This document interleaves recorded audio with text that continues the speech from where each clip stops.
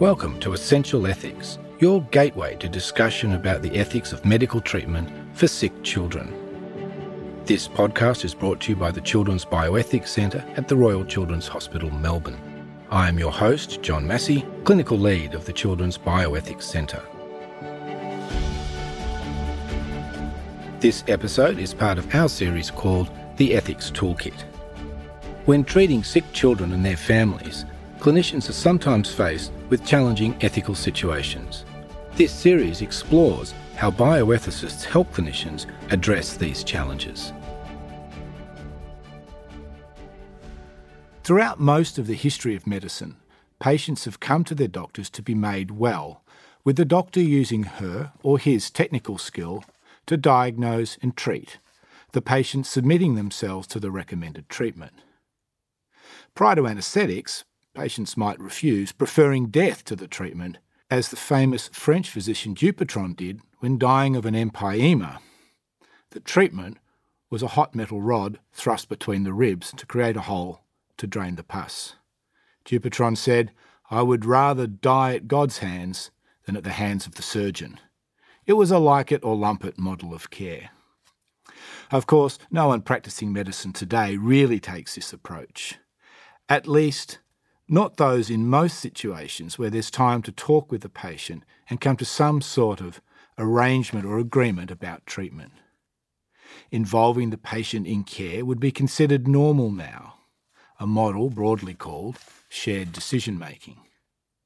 In 1982, the United States Presidential Commission for the Study of Ethical Problems in Medicine, Making Medical Decisions, recommended that shared decision-making between physicians and patients become the gold standard of care. But is it really that simple? Do doctors really involve patients authentically in their own care? Or do patients just choose what they want in a neoliberal medical marketplace? To help us sort this out, I'm joined today by Dr Giuliana Antolovich, Paediatrician and friend of Essential Ethics. Giuliana works in developmental medicine here at Royal Children's Hospital. Welcome, Giuliana. Hi. I am also joined by Professor Clare Delany, Senior Ethicist at the Children's Bioethics Centre, Royal Children's Hospital, and Professor at the University of Melbourne School of Population and Global Health. Welcome, Clare. Thank you, John.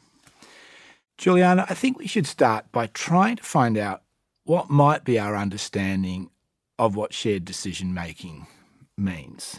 Okay. I think I probably need to have a disclosure before I even start. I am a doctor who still sees patients. I'm not a healthcare worker. I don't have clients or consumers, and I think I need to be really clear about that from the outset because it might, in fact, influence the way that I approach this topic. Is there anything else you want to get off your chest, Giuliana? Not just yet. There might be, but for the moment we'll go with that.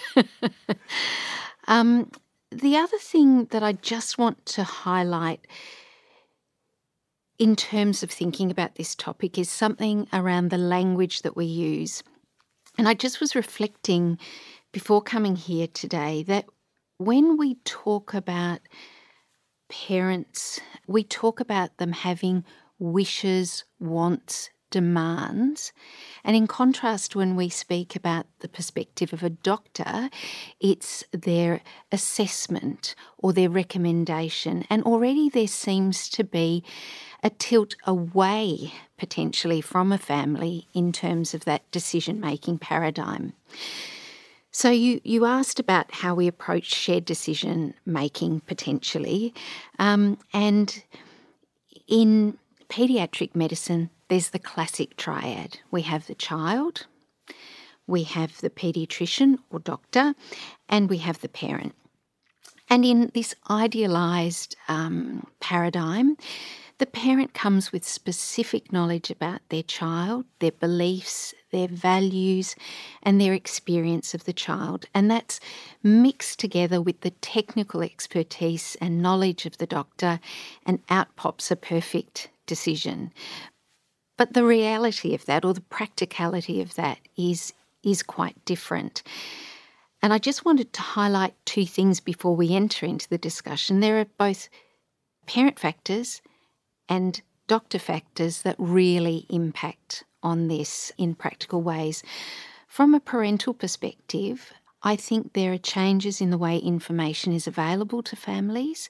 That means that the parent is also present as a medical expert. In the case of children with rare diseases, which is a population very much a part of my day-to-day work, individual parents often have very complete knowledge about their child's rare condition because of their ability to source information online, to be in touch with experts from other centres around the world. And they also gather a lot of information from other parents. So that triad has already expanded and extended to include a whole lot of voices and a different type of expertise. So it sounds like, Giuliana, your model of shared decision-making takes into account your professional technical knowledge and expertise in medicine and the particular conditions, although particularly perhaps in paediatrics and developmental medicine where you work, then there may not actually be a lot of people who know a lot about that specific condition, although there's often commonalities in terms of the complications and how we might manage those. So you have that technical expertise, and the patient then brings their values and interests and the things that are important to them to the table. Mm-hmm. And then you're trying to marry those two up. I am trying to marry those two up, but I think the additional point is that the family are not just bringing their values and beliefs, they're adding a layer of medical expertise that they've gathered. Whether I want it there or not, it is there. And I think I would say that the doctor is not there in a single dimension theoretical technical knowledge role either, because we have our own cognitive biases, we have our own personal beliefs which might direct care one way or another. And I think we also have to think about the environment in which the doctor is working, and that may well influence how they engage in shared decision making. The things I would highlight there are, is the doctor engaging in a patient-focused or diagnosis-focused way? Is the doctor able to create a therapeutic alliance? Are they detached or are they engaged? And is the environment suitable? For example, is there sufficient time? Is the doctor pressed upon by KPIs and other accountabilities? So there are psycho-emotional impacts that are coming from the doctor's side as well as the family side. So these clear delineations and clear roles are not at all clear, and we have to take that into account as we approach shared decision-making. It certainly seems that it's no longer a simple matter, is it? And we can say shared decision-making, and it does perhaps mean a lot of different things, and I think your patients are very fortunate that you've obviously done a lot of thinking about that and how to recognise your own limitations and how to bring out the parents' knowledge and interests and values and come to a practical again, in an idealised way. Yes, of course. And perhaps we have the advantage at Essential Ethics in the studio of talking like that. And you're right, it can get pretty messy out there in the field. There is really, though, a very big ethical underpinning of what shared decision-making might mean in all its different forms. So we're very pleased, Clare, for you to be here with us today to think about that.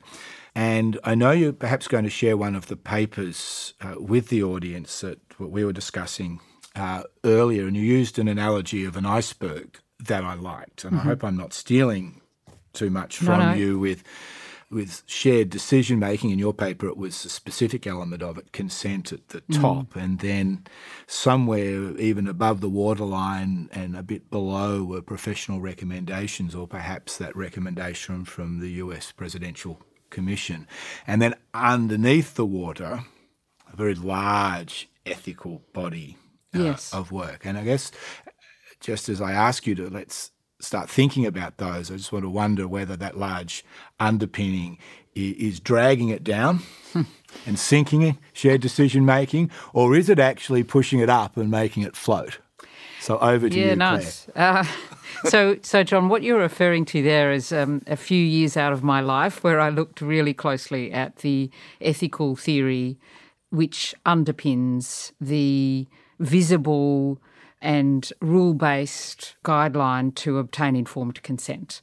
But in doing that, I looked very closely at shared decision-making because really informed consent is a component of that. I use the model of the iceberg because we don't articulate very often the ethical underpinnings of what we do as health professionals. They just sit there.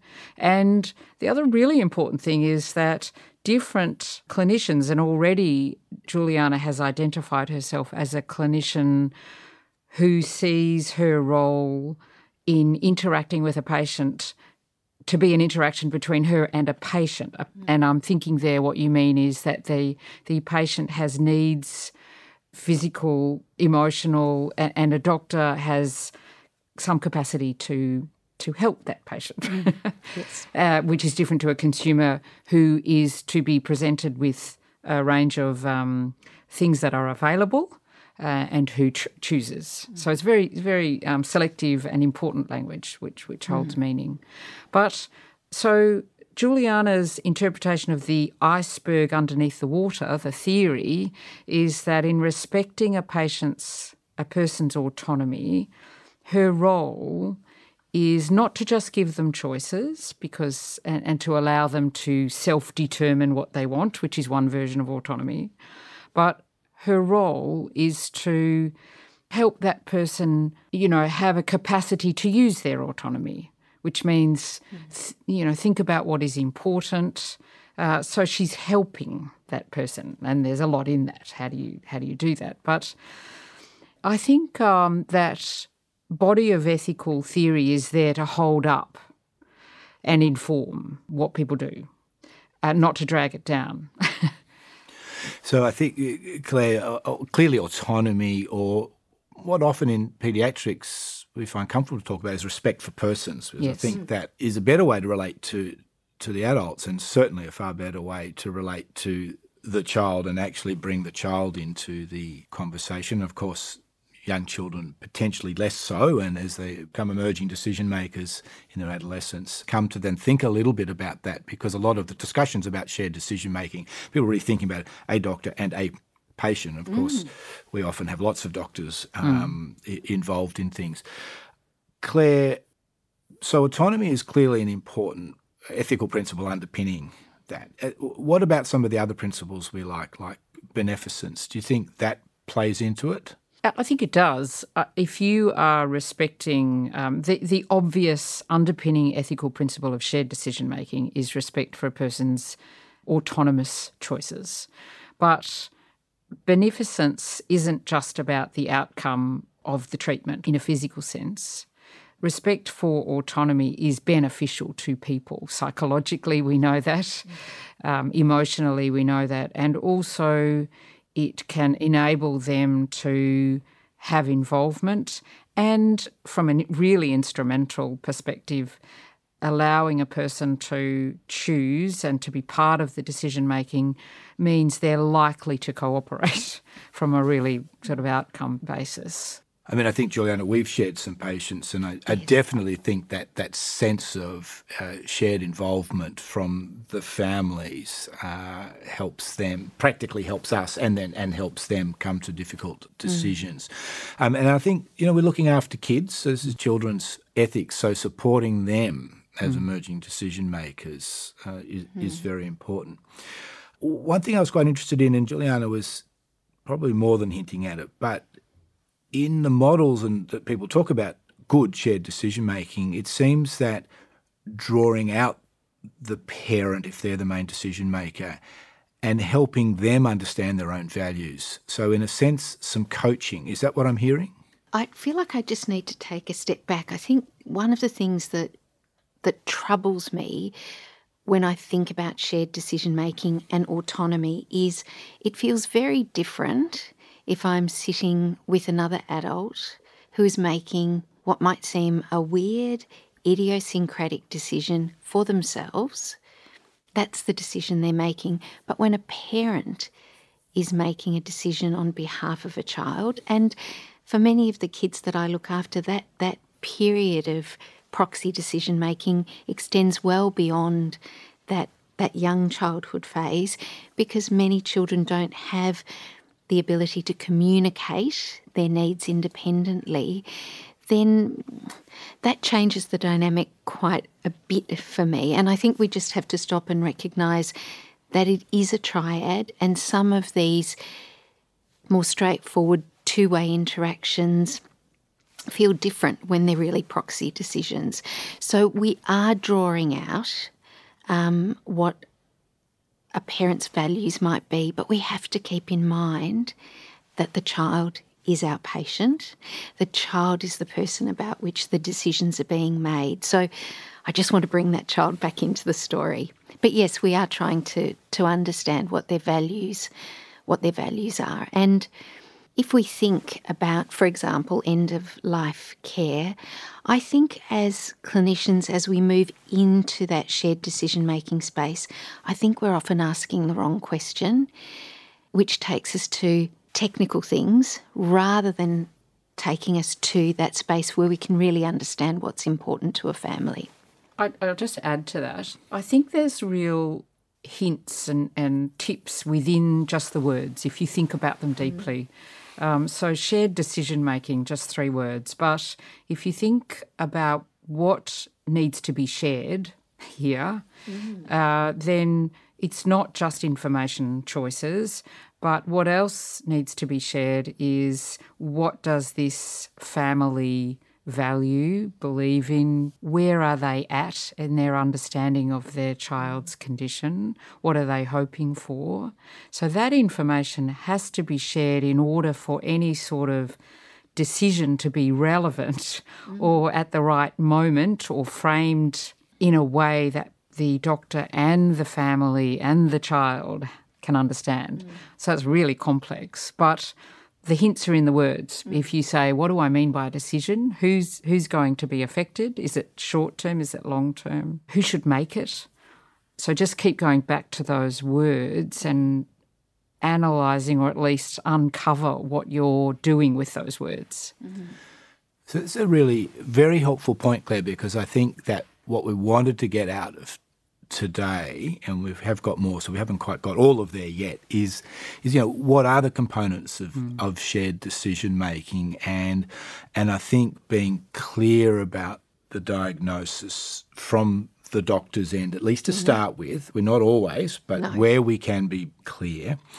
And then I know, Giuliana, because we've been together, we will often ask the family, what do you understand? So where are they at in terms of their alignment with the doctor's diagnosis and prognosis, and where things are, and now the parents. And so I think those are 2 key elements of shared decision-making. And then there's bringing out some other aspects of patients, parents' values and ideals from there to try and bring us together. I think we're going to have to come back to this end of life because there are some really important points in there. And I just wanted to talk a little bit more about the ethical principles. So we've considered autonomy, which is so germane to it, beneficence, because we're trying to help people. What about justice, Claire? Because justice can take into account just simple fairness. So we want to treat everybody equally, and some it's harder to, they find it harder to understand what's going on, any more time. But really the process ought to be the same. And then there's this other concept that I've run into, and it's starting to get into my lexicon, which is epistemic justice, which is actually knowledge. And that I think, unfortunately, we are still in a position in modern medicine, as good as we think we are at communicating, where we either withhold or don't tell or maybe control the narrative. So, yeah, I think justice is often left out because it seems too hard. But the aspects that you just mentioned, which is the idea of justice being equal treatment of people, actually means the whole notion of sharing decisions between you and the family or the parents or the child that's with you becomes way more complex. Because to be equal to this family, in even at a micro level, this family who's in front of you right now might be extremely upset, grief-stricken, or stressed in other ways, or they might be extremely well-equipped, lots of supports. So what does it mean to share decisions with these two different types of people, and how can you give them some equal measure of your skills and interactions? Means really being focused and asking where they're at and probing that and taking that quite seriously to inform then how you respond. So in a sense, that's a sort of micro-level justice. And then you have to think about, I've got 17 people in the waiting room, and how am I going to organise my communication and capacities to assist people and empower them given the competing number of tasks? Yeah, I mean, it's as you probe, it gets more and more complicated. My notes for the podcast got longer and longer as we try and get to some fine-grained detail. I've always been interested in virtue ethics, and so we're so used to looking at the principles, and that's been very strong in our toolkit. But what about virtue ethics? Does that sort of teach us anything in terms of this process? The way I often think about virtue ethics, and apologies to all the virtue ethics academics and philosophers, is to ask the question, what would a good doctor or clinician do? And that will take you to the same set of values that you get from principles, but it does tend to shift the focus into what is my role here? What can I do, which is to achieve the best that I can offer? If you take that seriously, it really does open up a lot of thinking about how can I best use my skills? So I have knowledge, and how can I use that knowledge justly, which goes to your epistemic justice idea, because I could, at a superficial level, honour the idea of shared decision-making by saying, well, here's all your choices and it's really up to you. And on one level, that might seem like I'm being a good doctor, but if you probe a little more, then there's a whole lot more that the fact that you have this knowledge and education and understanding of human psychology. What would a virtuous doctor do? They would be thinking a lot about what this family needs and how to empower this family or this patient to enable them to exercise their autonomy. My conception was that the words like caring and empathic and thoughtful, that I just have to look over at Giuliana to think that that's what she's doing, my observations are, but that does help us weigh the relative importance of the principles.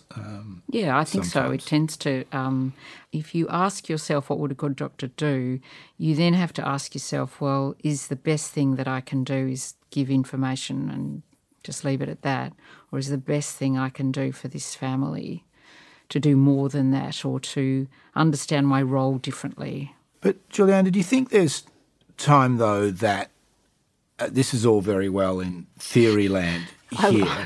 I was feeling the exhaustion descend on me as Claire was talking. Yeah, Claire's put a very big onus on us. You see, this is where the iceberg, we could be sunk by the ethical theory, but there's a job to be done. But do you think that the approaches, because I think there are two poles, aren't there? There's what I call grand paternalism from the old days, and then there's the smorgasbord, the neoliberal, here are all the things you can do, you choose. And clearly, most of the time, if not all, both are wrong.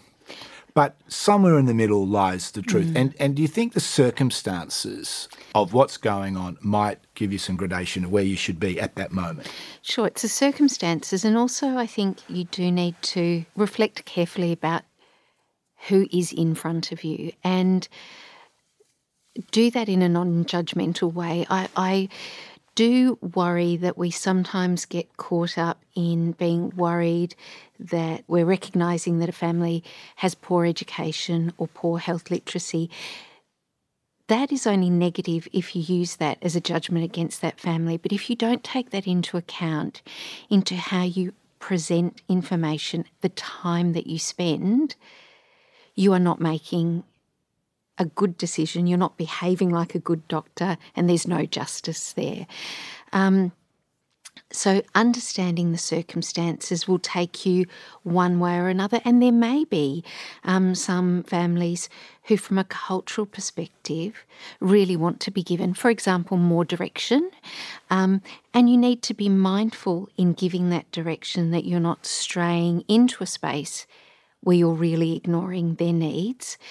I think for me, often a challenging space is where a family might have a very clear view of what they absolutely, definitely want, and I don't think that it is the safe or the right or the best thing to do for the child.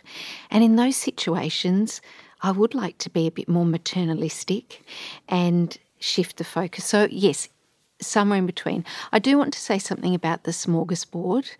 The smorgasbord almost worries me more than the paternalistic end, because I do feel that we relinquish a responsibility that we have to engage with decision making, and a responsibility we have to provide care. So I think I worry a bit more about the smorgasbord end than the other I think end. the smorgasbord at one very superficial level might acknowledge autonomy and self-determination at one but it doesn't actually provide beneficence, which I think, as we've been discussing it in the context of the Google shared machine provides the smorgasbord.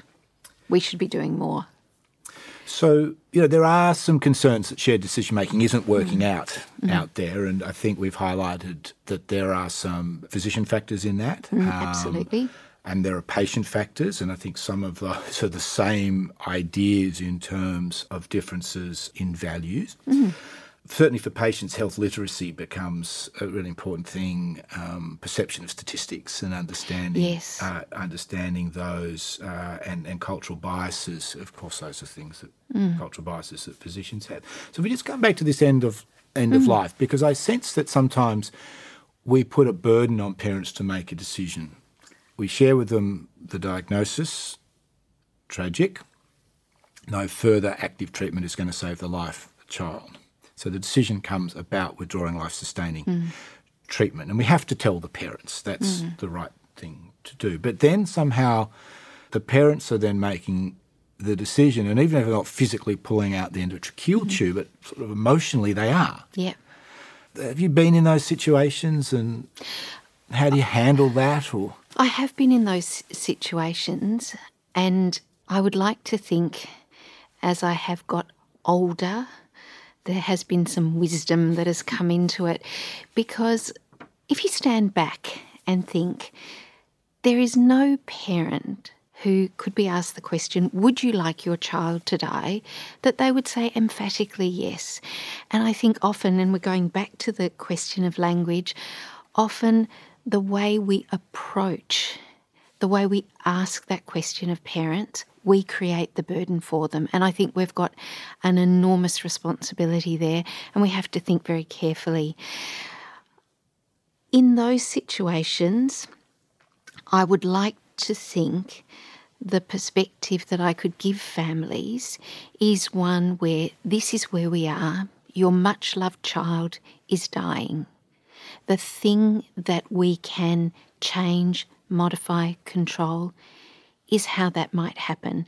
And in doing so, asking them about what's really important to them. And then you can draw out part of the story, which might be, I really don't want them to be in intensive care, or I really don't want them to have pain, or I really would like them to be at home. And then you can go back from that position to make decisions about what you do at the bedside. And I like to emphasise to them that actually we're not deciding this. This is a decision that is in some way in the hands of the child who has this condition. And we do need to take that responsibility away from parents. And I do sometimes wonder if, as doctors, we feel better if we say, well, we've left it up to the parents. It's for them to decide what's best for them. But I think we are absolutely abrogating our responsibility in that space, absolutely. But I think there is a way to do it so that we walk alongside them in what is the most difficult journey they will ever have, but not leave them alone to make that decision. So I think there are absolutely ways to do it. I think everything you've said is correct, but I'm going to challenge you. Challenge away. Through Clare.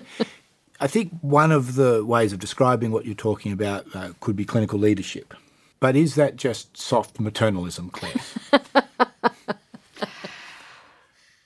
No, I don't think it is. There might be a little bit of it there. I don't think so. I think that what Giuliana said was really wise, actually, and she really captured, especially at end of life.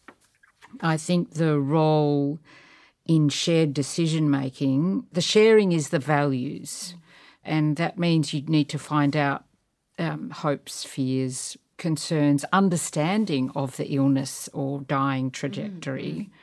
And that is the hardest work, and to get that information, because then that allows you to be the sort of translator into, well, which medical pathway sort of matches those values? How can we respect those values and preferences and understanding? And that's not to say they are going to be definitive, that this conversation must happen a lot or many times in the child's journey. So I think what Giuliana described when she said start from the values, then go backwards to see what options are available that are close to that.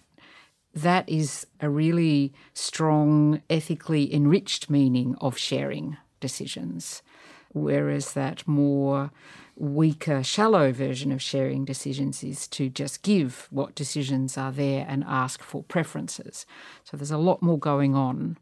And so I'm going back to that ethical theory holding you up rather than dragging you down. I just felt held up then. That was good. That's terrific, Clare. And I think what I'd like to just draw our listeners' attention to is a paper that I found extraordinarily helpful over the last few years. It's Muriel Gillick's paper. That's not Gillick from Gillick Competence. And she's written a paper called Re-Engineering Shared Decision-Making in the Journal of Medical Ethics in 2015. And it highlights where shared decision-making has failed, and for all the reasons that we've been thinking, patient, physician, systems, but really comes to the conclusion that it's goal-driven care, and that's what you were actually using there before I rudely accused you of soft maternalism, but it's goals and goal-driven care, and then trying to see what we have to offer in this situation that's clearly defined to achieve those goals. Although perhaps sometimes those goals need a bit of massaging or thinking or leading too. Clare, I wanted to ask you about another phenomena in the shared decision-making, and it's perhaps because we've got shared decision-making wrong, but we've always been interested in moral distress.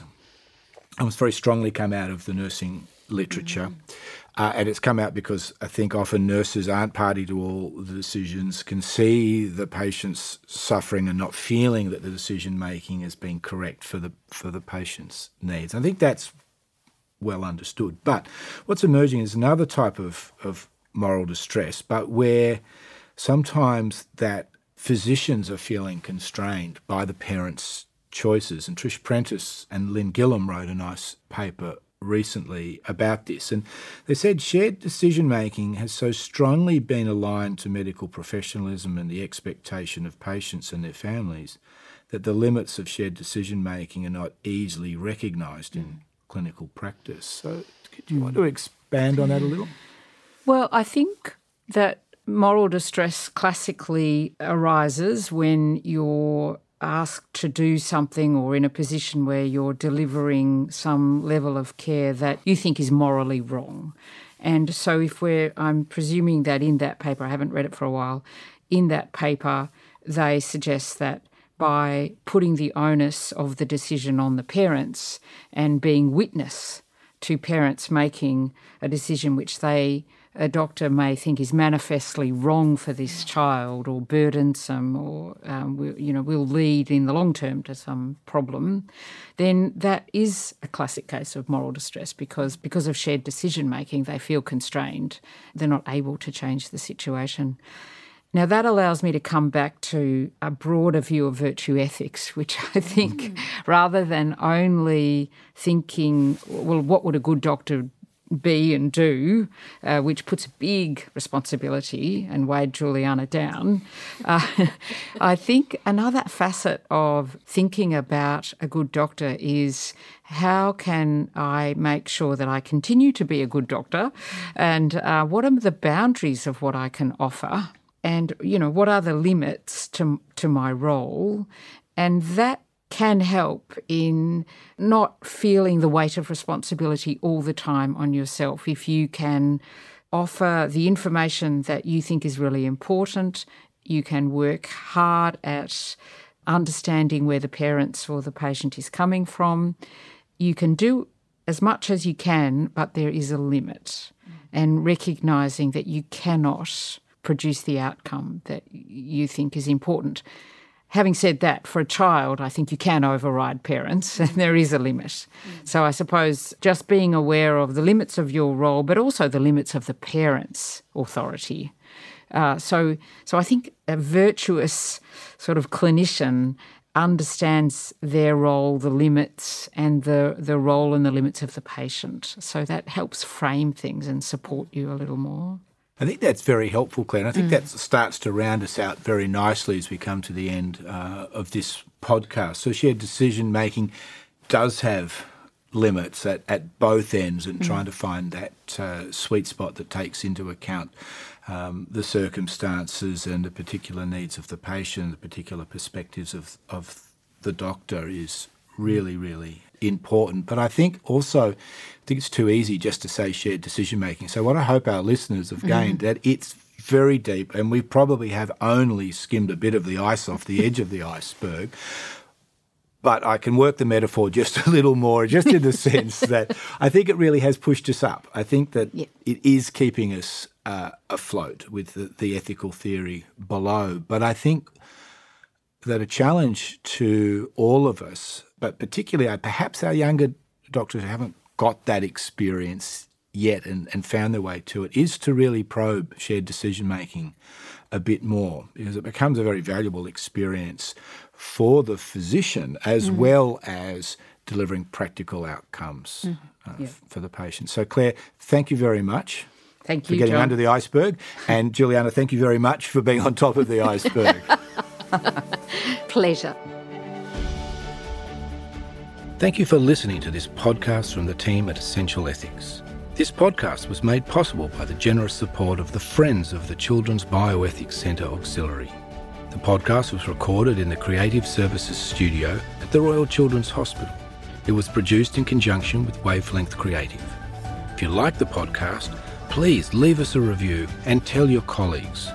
If you would like to know more about the activities of the Children's Bioethics Centre at the Royal Children's Hospital, including our annual conference, visit our website at www.rch.org.au/bioethics. Essential Ethics. Be inspired.